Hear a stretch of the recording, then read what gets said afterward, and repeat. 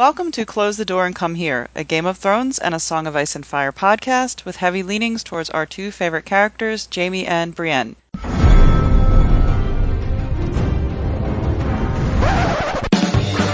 was a bear, all black and brown and covered in hair. From there to here, from here to there, the bear, the maiden fair. Hi, I'm Clotho, at Clothospindle on Twitter, joined with Kama. Hi, I'm Kama. Grammar Saves Lives on Tumblr. Guile. Hi, I'm Guile. I tweet at Door Podcast on Twitter. Lot. Hi, I'm Lot, Lady of Tarth -posts on Tumblr. And Mitchell. Hey, I'm Mitchell. I don't really tweet much, but it's the fake Mitch M. Cool. I thought you were the real Mitch M. Maybe I'm No. getting you confused with Donald Trump. This Sorry. is the real Mitch M talking, but Okay. You've been following the wrong Mitch, Kyle. Yeah. I Yeah. actually forgot my password about 2 years ago now, so it's been pretty quiet.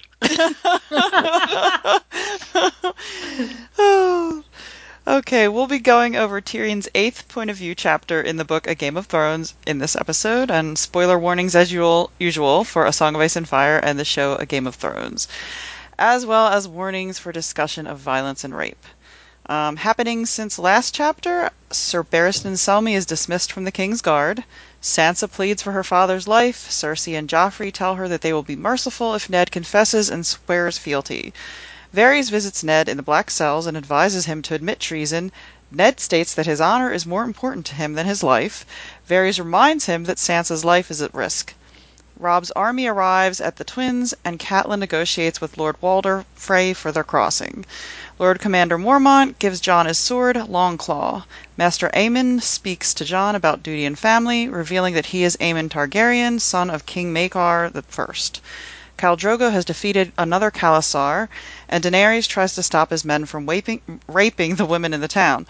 One of the women she rescues is a healer named Miri Maz-Dur, who agrees to treat Drogo's wounds. And now on to Tyrion 8.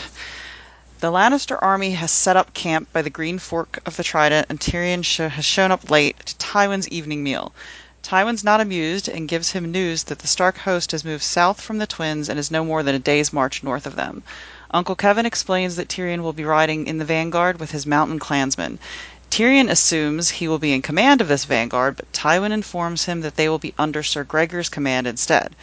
Tyrion loses his appetite at the news after only one bite. Laughter follows his departure from the table, and he hopes they all choke on their suckling pigs. I was reading this right before, with daylight savings in the U.S. yesterday. I was waiting to have lunch, and it was going to be a late lunch anyway, but then it was like extra late because of the time change. And I was reading this before, and I'm like, oh my god, I'm so hungry. I could taste. I felt like Tyrion. I had a thought. It'd be interesting. I think George should write his sex scenes like he does his food scenes. I think he should just go with that. It would work. Yeah, for him, obviously the food is sexier than the sex. So Yes. Well, there's a really awesome old movie called, what's it called? Is it called Tom Jones? Not like the singer Tom Jones, but like the epic. And there's this amazing scene with, Susanna York, and I can't think of the other actor, but they're all eating in the set. Oh, it's so good. Sorry. It was so descriptive, though. I even took a quote just to give you a taste of what his sex scenes could read like. And it's, the skin crackled. Your place crackled with, shuddered. Under his knife, and hot juices ran from the meat. That's awesome. It's all there. See, it works.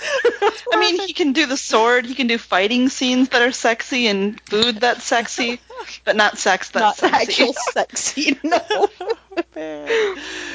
Oh, that's good. So basically we have some writing tips for George. Pretend the sex is a suckling pig. Yeah, now you're ruining it for me, but okay.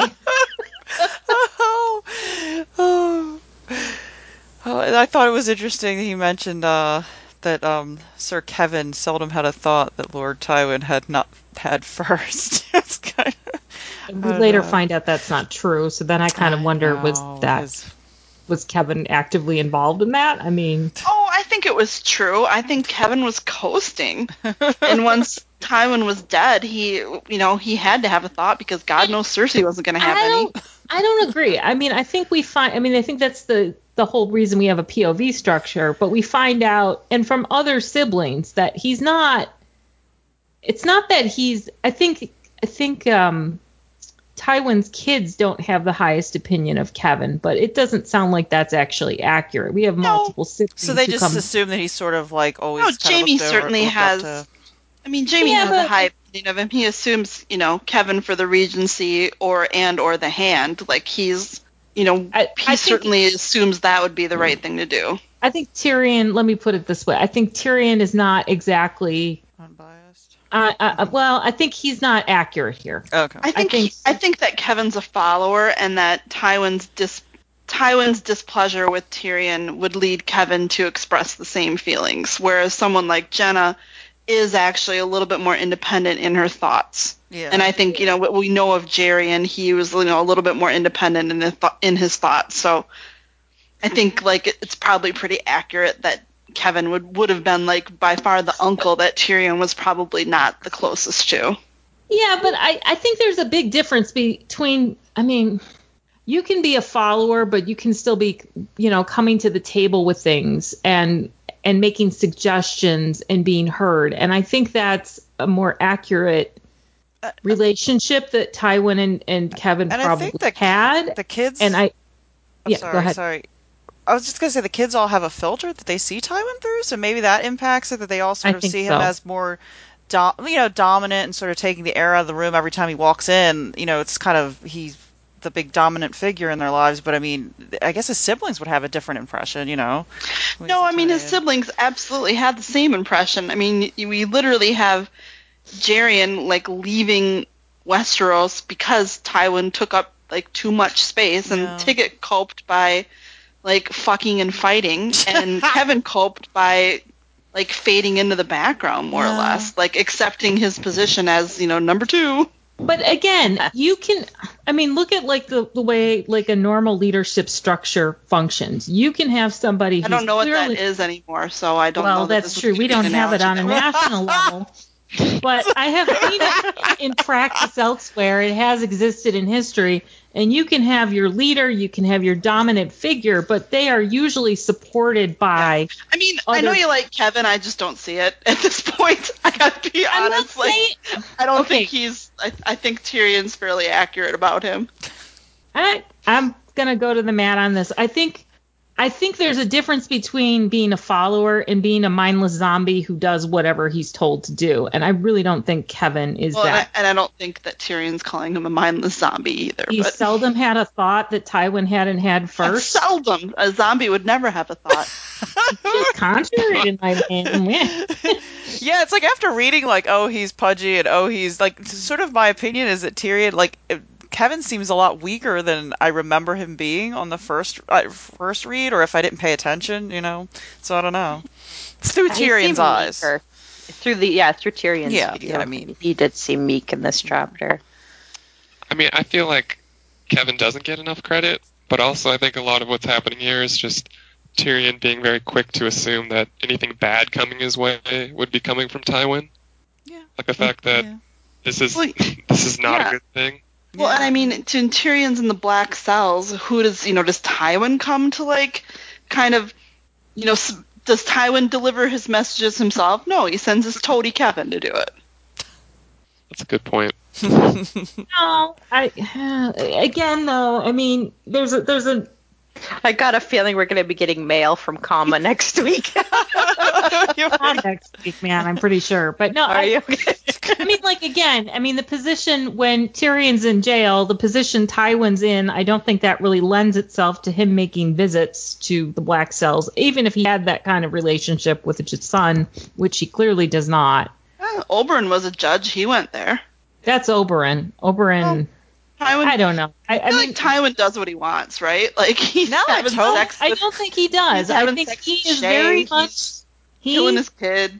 Now I want a prequel of Lannisters and POVs with like Kevin and the Lannisters. I really disagree. I think Tywin is very much hamstrung in many ways by his perception of doing what is not going to get his family made a laughingstock of. It's usually wrong, and it's not. I mean, sometimes it's like, dude, just do the right thing and you'd be better off. Okay, But I'm going to keep disagreeing on this particular point because I do think that if that was the case, if his motivation was to keep his family from being a laughingstock, he 100% would have not persecuted Tyrion, and they would have covered everything up, and Joffrey choked on a pigeon bone. You know, they certainly wouldn't have gone with my son murdered the king. Both of my sons are kingslayers. Like, this is not an area that if that was Tywin's like overriding concern. he also had Cersei screaming bloody murder the whole time and making She's an hysterical woman. What could she possibly know? You know what I mean? Like, I guess we're just going to have to disagree or agree to disagree on this because I'll disagree, but I don't agree to disagree. I'm kidding. Oh my god! Oh my god, Kyle. You're being such a Kevin Lannister right now, Kyle. The younger. More like, let's say, can I be the Jerian? Yeah, more like the Jerian. I always think of him as Bryan Adams, you know. Cuts like a knife. Okay, dusk is falling as Tyrion walks through the camp. He comes upon Shagga and Khan roasting an ox over their fire. They invite him to join them, but he declines and tells them to send for him when it's finished. Tyrion finds Bronn sitting with the servants. Tywin is sent for him. We are introduced to Podrick Payne, distant cousin to Sir Ilyn Payne. Tyrion thinks that Pod is almost as quiet as Sir Ilyn despite having a tongue. Tyrion asks Bronn if the dark-haired girl sitting with them, who looks about 18, was the one he had requested. Before Bronn can answer, she stands and introduces herself as Shae. Tyrion likes her insolent smile. They go into his tent, and he tells her that he will be generous, but along with the sex, he requires that she serve him and keep him company. Whether he keeps her a day or a year, he expects her to sleep only with him during that time. She responds fair enough, and they proceed to have sex. After she falls asleep, Tyrion walks outside naked and asks Bronn where he found Shae. Bronn took her from a night since all the pretty ones were claimed. Tyrion confesses that he believes his father wants him to die in battle before returning to the tent. I just thought it was hilarious that he walked out there. I mean, I don't know. I guess nobody cares, but I couldn't get it out of my head. Pretty, forgive the pun, ballsy to do that, but you know, walk around naked. Maybe it's like an intimidation thing in a way too. Like, you know, whoever the biggest dog is can walk around naked. And in that situation, you know, it's Tyrion. He's like, yeah. I liked how he made Pod show him his tongue. Proof that he had one.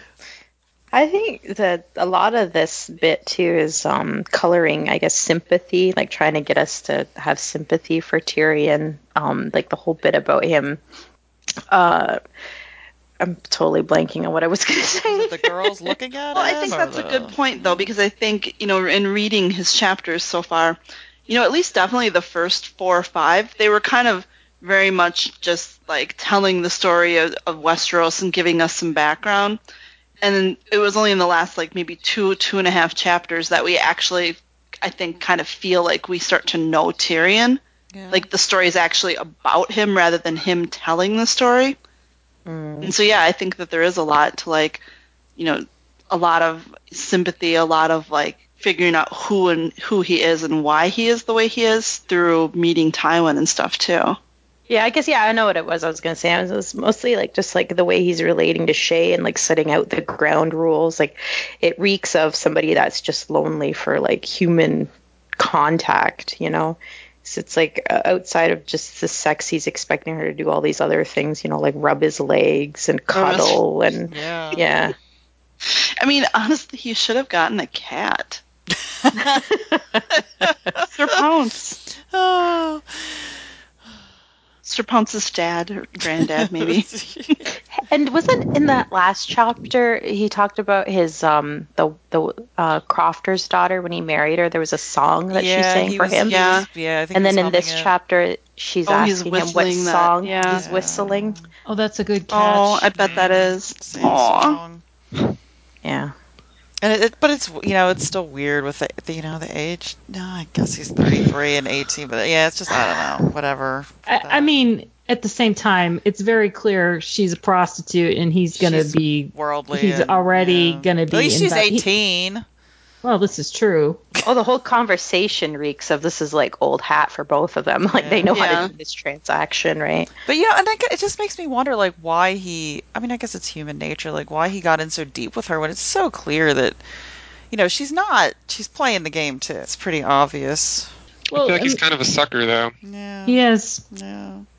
And the thing is he thinks he's not a sucker. His POV is very much world weary. Like Lot says, he's done this before, but he's already starting to, like, he's talking about the sound she makes when they're, and he's kind of starting like, well, she feigned them so well, and I think it starts to set it up in his mind that she's more. Oh yeah.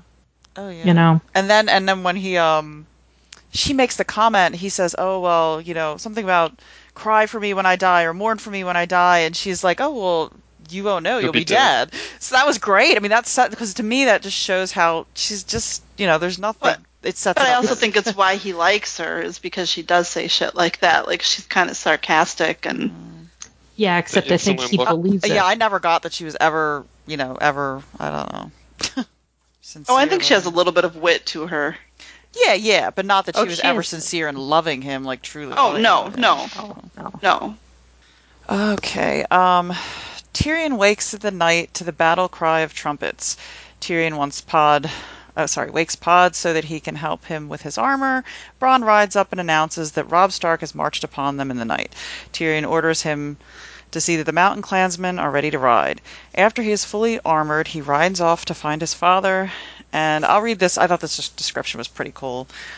Even from afar, his lord father was resplendent. Tywin Lannister's battle armor put his son's Jaime's gilded suit to shame. His great cloak was sewn from countless layers of cloth and gold, so heavy that it barely stirred even when he charged, so large that it draped most of his stallion's hindquarters when he took the saddle. No ordinary clasp would suffice for such a weight, so the great cloak was held in place by a matched pair of miniature lionesses crouching on his shoulders, as if poised to spring. Their mate, a male with a magnificent mane, reclined atop Lord Tywin's great helm, one paw raking the air as he roared. All three lions were wrought in gold with ruby eyes. His armor was heavy steel plate, enameled in a dark crimson, greaves and gauntlets inlaid with ornate gold scrollwork. His rondels were golden sunbursts, all his fastenings were gilded, and the red steel was burnished to such a high sheen that it shone like fire in the light of the rising sun. I love that. It's gaudy, but I love it. They really like their bling. I was going to say, you really know where Jaime got his gaudy taste from. Straight from Tywin. This is the only section I was reading where I was like, this is word for word going in the podcast. What? Not the part about the pig juices on the hot night? See, That was a strong second. But as soon as I heard the ruby eyes, I think all the mods have our little, like, I see the artist eye thing, like, it got lots of artists too, but you love the gory stuff, so it's like, I think we all have our little... Yours is armor porn, mine is gore. Armor porn, I love it. Anything else? That was short, but anything else about that? I mean, I think it was kind of... It was interesting that, he definitely makes note that Tywin leads from the rear, and, he's, kind of up to have like a view of the battle and stuff. So he is, not down there, actually fighting, because I think it'd be really hard for him to fight in that armor, to be honest. Yeah. Like, he's kind of meant to be like up on a hill, the terrifying figure. Yeah, some of that stuff, I just wonder, it's so ridiculously bizarre sounding that is, the helms that he creates for the characters sound so over the top. Not practical at all. None of them can see for shit. Their necks are probably sore at night. Oh, God. They all have to have a horse to rub their necks at night. Or they just do like the little chain, of all the dudes line up, give each other little neck rubs. That's hilarious. Now I can picture the camp. They're all in a big circle. Oh, God. Like a circle jerk. Oh, goodness. That's not a jerk. What is happening? Sorry, that went way off track. Okay. Wait, I want to just give out a shout out to Bronn in this chapter too. I quite enjoyed Bronn in this chapter. His little like one-liners. Like there's what I liked when he saw Tyrion in his armor and he announced that he was going to be part of the Vanguard. He said, "A small man with a big shield, you'll give the archers fits." Well, and when he points out that that they'll be serving under Gregor, and Bronn's like, awesome, like he's gonna have every arrow on the field, we're saved. He'll be like a arrow magnet, basically. Yeah, right? I love how Bronn was so unruffled by traveling with the ruffians and the. Love it. But he's never unruffled. That's true. Yeah, that's a good point. So it's very much this element right now. Hey, will we ever see a ruffled Bronn? Maybe someday. Sounds The White Walkers. Kind of like a bird, a ruffled Bronn. That's the rare ruffled Bronn. Oh, winter is coming. We'll see it then. Oh, Sir Gregor tells Tyrion to take the left and hold the river. He notices that the rest of the vanguard is made up of what Bronn calls crow food. Undisciplined free riders, sellswords, field hands on plow horses, armed with scythes and rusted swords, and half-trained boys from the stews of Lannisport. Tyrion wonders why his father sent this travesty of a vanguard to hold his left. Suddenly the Stark army pours over the hilltops, advancing beyond a wall of shields and pikes. Arrows fly and horses charge, and Tyrion is separated from Bronn. He manages to hold his own until a knight swinging a morning star bears down on him, injuring his elbow and knocking him from his horse with a blow to the helm. The knight tells him to yield or die, but Tyrion lurches to his feet, driving the point of his helm into the horse's belly. The horse falls on the knight, trapping him beneath, and the knight yields to Tyrion. Bronn finally returns and comments that Tyrion did well enough on his own. Tywin thunders past with his reserve, sweeping up along the river, breaking the remaining line of Starkmen. Tyrion finds Ulf dead and Shagga holding the body of Khan. Of the 300 mountain clansmen, Tyrion estimates about half have survived. So they probably did pretty solid performance. Yeah, not horrible. No, he did pretty good, I thought. Yeah. I feel bad for the horses when they described mountains. I mean, it's like they just use them as, like, they know that they're going to die in the vanguard. Like, they know they're just going to be man, that whole, passage where Tyrion was talking about, his head, the spike on his helmet going into the gut of that horse from the bottom. Yeah. Ugh. Gosh. Yeah. They do that in the show. They show the horses' deaths a lot. They're very visual about that. So it was like, oh, God, the books are just as bad. Well, it was pretty cool. Or cool, depending on your point of view. Speaking of pretty cool gore, did you guys notice when Chella ran up, Khan and Shagga were having their moment, and then Chella ran up and showed them the ears she got? Yeah, good for her. I mean, Do you think that was 4 ears from 2 people or from 4 people? Boy, I feel like you probably have to one ear. I think it's 4. One. Yeah, because then you have to do math to figure it out. So imagine counting by twos. 2, 4. Well, actually, I briefly started reading the wrong chapter before this, and I noticed at the beginning of the last chapter, Chella runs up to say that there's 20,000 men they're approaching. She can't count that high, right? Right. I mean, how long would that take? She can count ears. I don't know. Maybe she has an ear abacus. Oh my gosh, an ear abacus. Oh, that's so gruesome and cool at the same time. Oh God. She seemed pretty proud of them. So. Yeah, I mean, why did she... You gotta do something with them. You gotta, use everything. So it has to be does it have to be the people she personally kills, or could she just go building her ear collection by swiping all the ears from the dead? No. I feel this is sort of like that Facebook meme about how many states you've been to, and my rule is it doesn't count if you've just been in the airport unless it's over 12 hours. So I feel like you have to have killed the guy to get the ear, and I'm pretty sure she probably feels that way too. You can't just randomly, lop them off dead bodies. That's cheating. Yeah, I think she's she's at the honor around the ears. I could see her not cheating. Oh. Well, the description, it was a pretty awful, spot to be in this battle, and good for her. She made it, and she got her ears. Yeah, Good that for was Chella. pretty dirty, like, the position they were put in. And, I really, truly felt bad when Shy got, because it's like, he was cradling him. Oh my gosh, that, like made my heartstrings go, oh.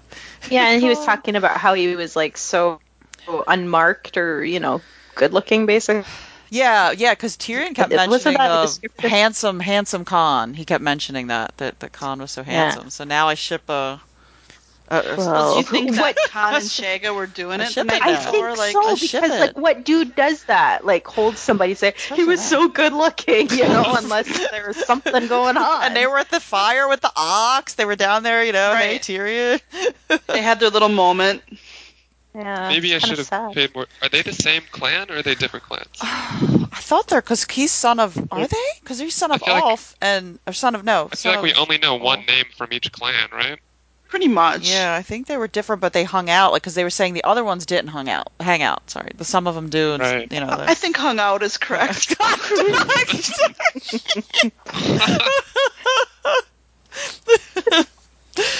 Oh man.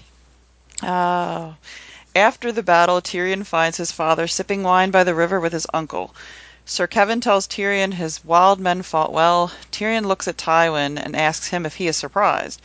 Tywin reveals that he put the least disciplined men on the left in hopes that they would break easily, luring the Stark army into the gap, leaving them vulnerable and trapped by the river when the reserve came in for the final attack.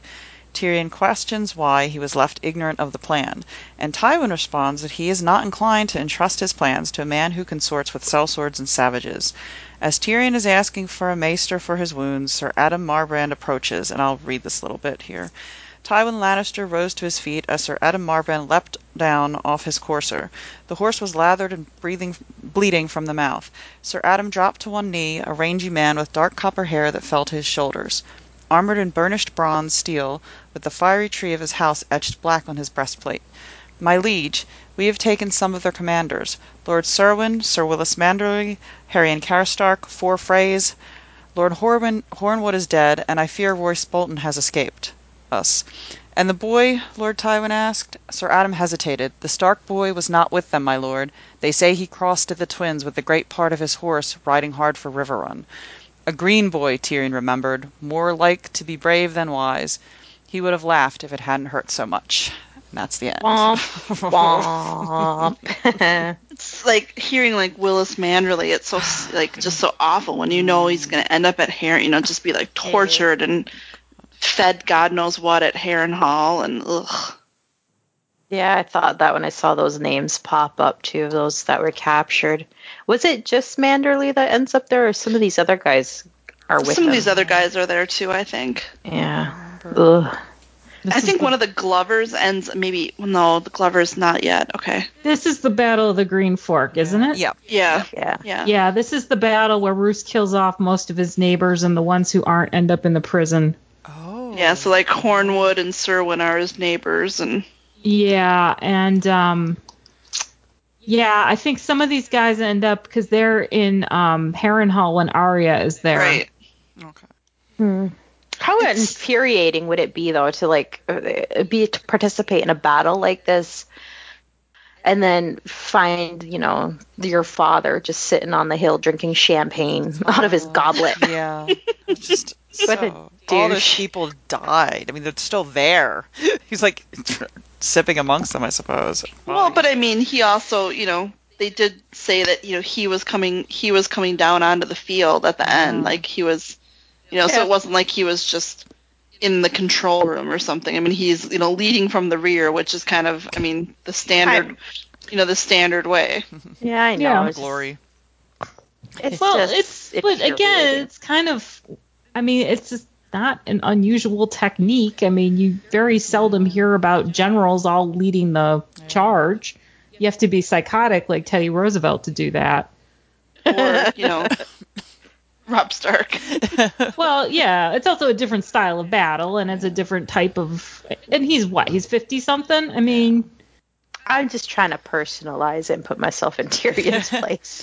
I mean, it sounds, if you're not Tyrion, it sounds like, well, slightly cold, but relatively reasonable plan. It worked. other than the fact that he didn't know Robb wasn't. Yeah. It was And I a mean, ruse. Yeah. you know, it's sort of like we see this from one side where we get Tyrion's POV when he doesn't know the whole plan and he's pissed, and then later on we'll get, you know, Catelyn's POV when no one tells Edmure and then everyone's pissed at him. You know, like, maybe people should just tell people stuff. Just, you know, might make things better. And it does seem extra because really, what would it have hurt to tell? Because Tyrion's pretty clever. I think he could have acted it out well enough. I mean, it seems pretty petty for Tywin not to have told him. Well, except, I mean, you know, he I would. think it's not illogical to assume that Tywin wouldn't have been heartbroken if his son had not made it Right. out of there, and Yeah, that was the part Tyrion. of not maybe a express I see. plan. Tyrion wouldn't want to have risked that much if he known it was that Yeah, shabby of an I army. think. I mean, you know, to go back to Kama's earlier point, you know, if Tywin wants to control the PR here, you know, my God, even his dwarf son died, you know, in a glorious battle, you know. Fighting in the vanguard. Yeah, fighting in the van. And he consented to that. Yeah. It's not like he had to be forced. And he would have been a lurer himself, aside from what they were doing, you know, looking ramshackle, you know, a lot of men, but he would have, just being the son of Tywin, it would have lured them in even more, I would assume, because somebody was running at him and knew who he was. Right. And, Right, although, I mean, really, it was really stupid of Tywin because he definitely, like, exposed Tyrion to being a captive, again. which would have just, you know, like, oh, great, this shit again. I'm going to guess that at that point, it's like you're in the lead there. I mean, I'm not any kind of military expert, but I'm going to guess that if you're in the vanguard, there's not a whole lot of thinking going on. And that first melee, those people are just fighting like hell. Yeah. And it's not like someone's like, okay, we'll go capture the dwarf and then get him out of the fighting and we'll have a hostage. I think it's when they're when they're actually like fighting him that it'd be like, oh well, you know, yield. Yeah, but again, it doesn't sound like there's a lot of places to go with all of that. I mean, Right, like the one guy did try it though, and I don't know he what. did. You're it right. seemed like he had no plan at all. No. Like he was alone. Like that was a one-on-one thing. Oh yeah. Maybe That Bruce was put all the insane to me. stupid people in the front too. I'm pretty sure Bruce put his neighbors. His neighbors were all idiots. Gosh. Well, no. Well, it's also like I think it's the kind of thing like you get in a situation where it's put to you with how can you possibly refuse without looking like a coward? Yeah. And then you know what these guys are like. They're all like they're gonna go with I have to prove my manhood, and I'm pretty sure Roose or Tywin would have done stuff like that. Yeah. I mean, Tywin managed. He didn't. Again, Tyrion wasn't like strapped to a horse and forced out there. He just basically said, "You're going to do it," and Tyrion said, "Okay." And Tywin's side was caught by surprise, so some of them were still drunk, he was saying. So, I mean, there's that element. Yeah. Because I always wonder what convinces these people. Because, I mean, if it was me and I was some peasant with a pitchfork, I would be jetting out of there, like, in the, just running, when I have my chance, just to convince people to do this. Because you know you're going to die. I think that'd be most of us in the comfort of today's society would pick that route. Although when we were doing RPG, we were kind of like, oh, let's fight. Yeah. So I don't know. We'll pretend. Kill people for getting off a boat. Yeah. Speak for yourself. I was just flashing titties. This'll get me out of my jam. That was awesome. Except that our DM didn't understand you were flirting that one time. Like, my God, she's half naked and she's saying, "Come inside," sorry. Watkins, we love you. Oh, I miss RPG. Okay. Sorry. Don't plug for the RPGs. Any final thoughts on the chapter as a whole? Or? I don't really care for the battle. I mean, honestly, like tedious. reading the battle sequences, it's like skim. Oh, I suppose I should read it closer. Battle, people, gross. I just can't really. I just don't care. It's like I hate reading this stuff. I don't. It doesn't punch any buttons for me. It's not something I really care that much about. The frustrating thing is, like, I've read a number of essays that point out that when he goes into this kind of detail, there's stuff buried in here that you're supposed to pay attention. Yeah. So it feels kind of like Easter egg. There's an exam, and your instructor has hinted heavily that you should read chapter 36.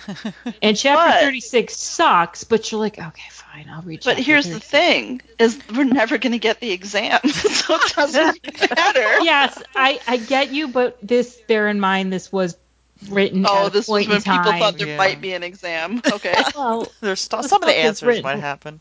when was this? Game of Thrones was written and when? 19 years, that 20 was years ago? How long ago now? Or is, so people did 1994, maybe 82. 96. wow. 1996. So I mean, you can 21 fucking years. Jesus. Someone's grown up and can drink beer now. Yes. In your country.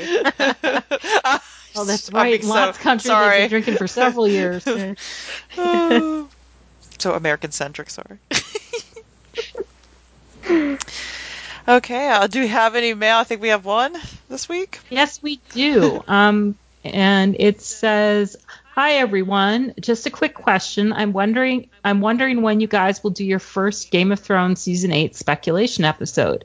They have started shooting the new season, so I was hoping to hear your thoughts, good and bad, on what's to come in the show, especially any speculation on Jaime and Brienne. I'm enjoying the Tyrion chapter episodes. Keep up the good work." And that's from Kaylee Bai. Yeah, we So there's really people out there that aren't just like exhausted of the show for now. well, we have. I mean, yeah. To be fair, like for this, the really hilarious part. So our first preview episode is actually scheduled for 2 weeks. In 2 weeks. Yes, that's good timing on that question. And like for exhausted and hateful and not ever wanting to talk about the show, we coincidentally have the exact same 5 people that did the preview episode. The gang's all back. Reunited, and it feels so good. Yeah, so we'll start those up. Unless we get some spoilers, I don't know what the hell we're going to talk about. I choose to believe people are tuning in to hear this saltiness. That's what we're looking forward to. Yeah, there's a couple little tidbits we could talk about, I think, and we could, obviously. Yeah. I think you could make stuff up and probably be accurate. That would be fun to actually make things up, because I'm sure some of it would actually turn out as far out some of the stuff is. Yeah, that would be like our fake spoilers. We can make our own spoilers. Yeah. Tune in and see what it turns into. Go all out. So I did see that Jason Momoa was in London and met up with yeah, with Amelia. there were 2 different Like pictures. a bunch Yeah. of horrible pictures and Yeah. captions where they're still calling each other, moon of my sun and stars. It's like, oh, they're so adorable. But he's just not the man you would call adorable, and yet he is. Yeah. So if anybody has any more any tips you came across or whatever, send us in or questions about that. Yeah, questions for season Yeah. 8 would be awesome, actually. Yeah. Yeah, otherwise we might have a pretty thin episode. I know. We're just They're building some shit in some places. give us something to talk about. Yeah, there's a lot of fake, like clearly fake spoilers around, so. Yeah, we could have a little section where we talk about the really bad ones that are funny, because there's maybe, some that are like, funny. How to, yeah, or like how to spot fakes. Like there's some dead giveaways for things, like when they just like forget about a character. And then there was it's more book related, but there's that terrible the Chicky was sharing with me the really bad interview, the fake interview with George Martin. Oh, yeah. It's so funny. Everyone's bi, basically. Including characters who are no sexuality has been ever expressed about any of them. Yeah. You can reach us at closethedoor and at gmail.com, on Tumblr at closethedoor, and come here at tumblr.com. Follow us on Twitter at Door Podcast. Please like, review, subscribe to us on iTunes, Podbean, YouTube, Google Music, wherever you listen, and please support us on Patreon at Close the Door to get episodes early. Thank you, everyone, and thank you, Mitchell, for joining us again. And Oh, thrilled to be here. it was a good episode. The real Mitchell. That's Yeah, right. real. Okay, goodbye, everyone. I'm closing the door. Get out.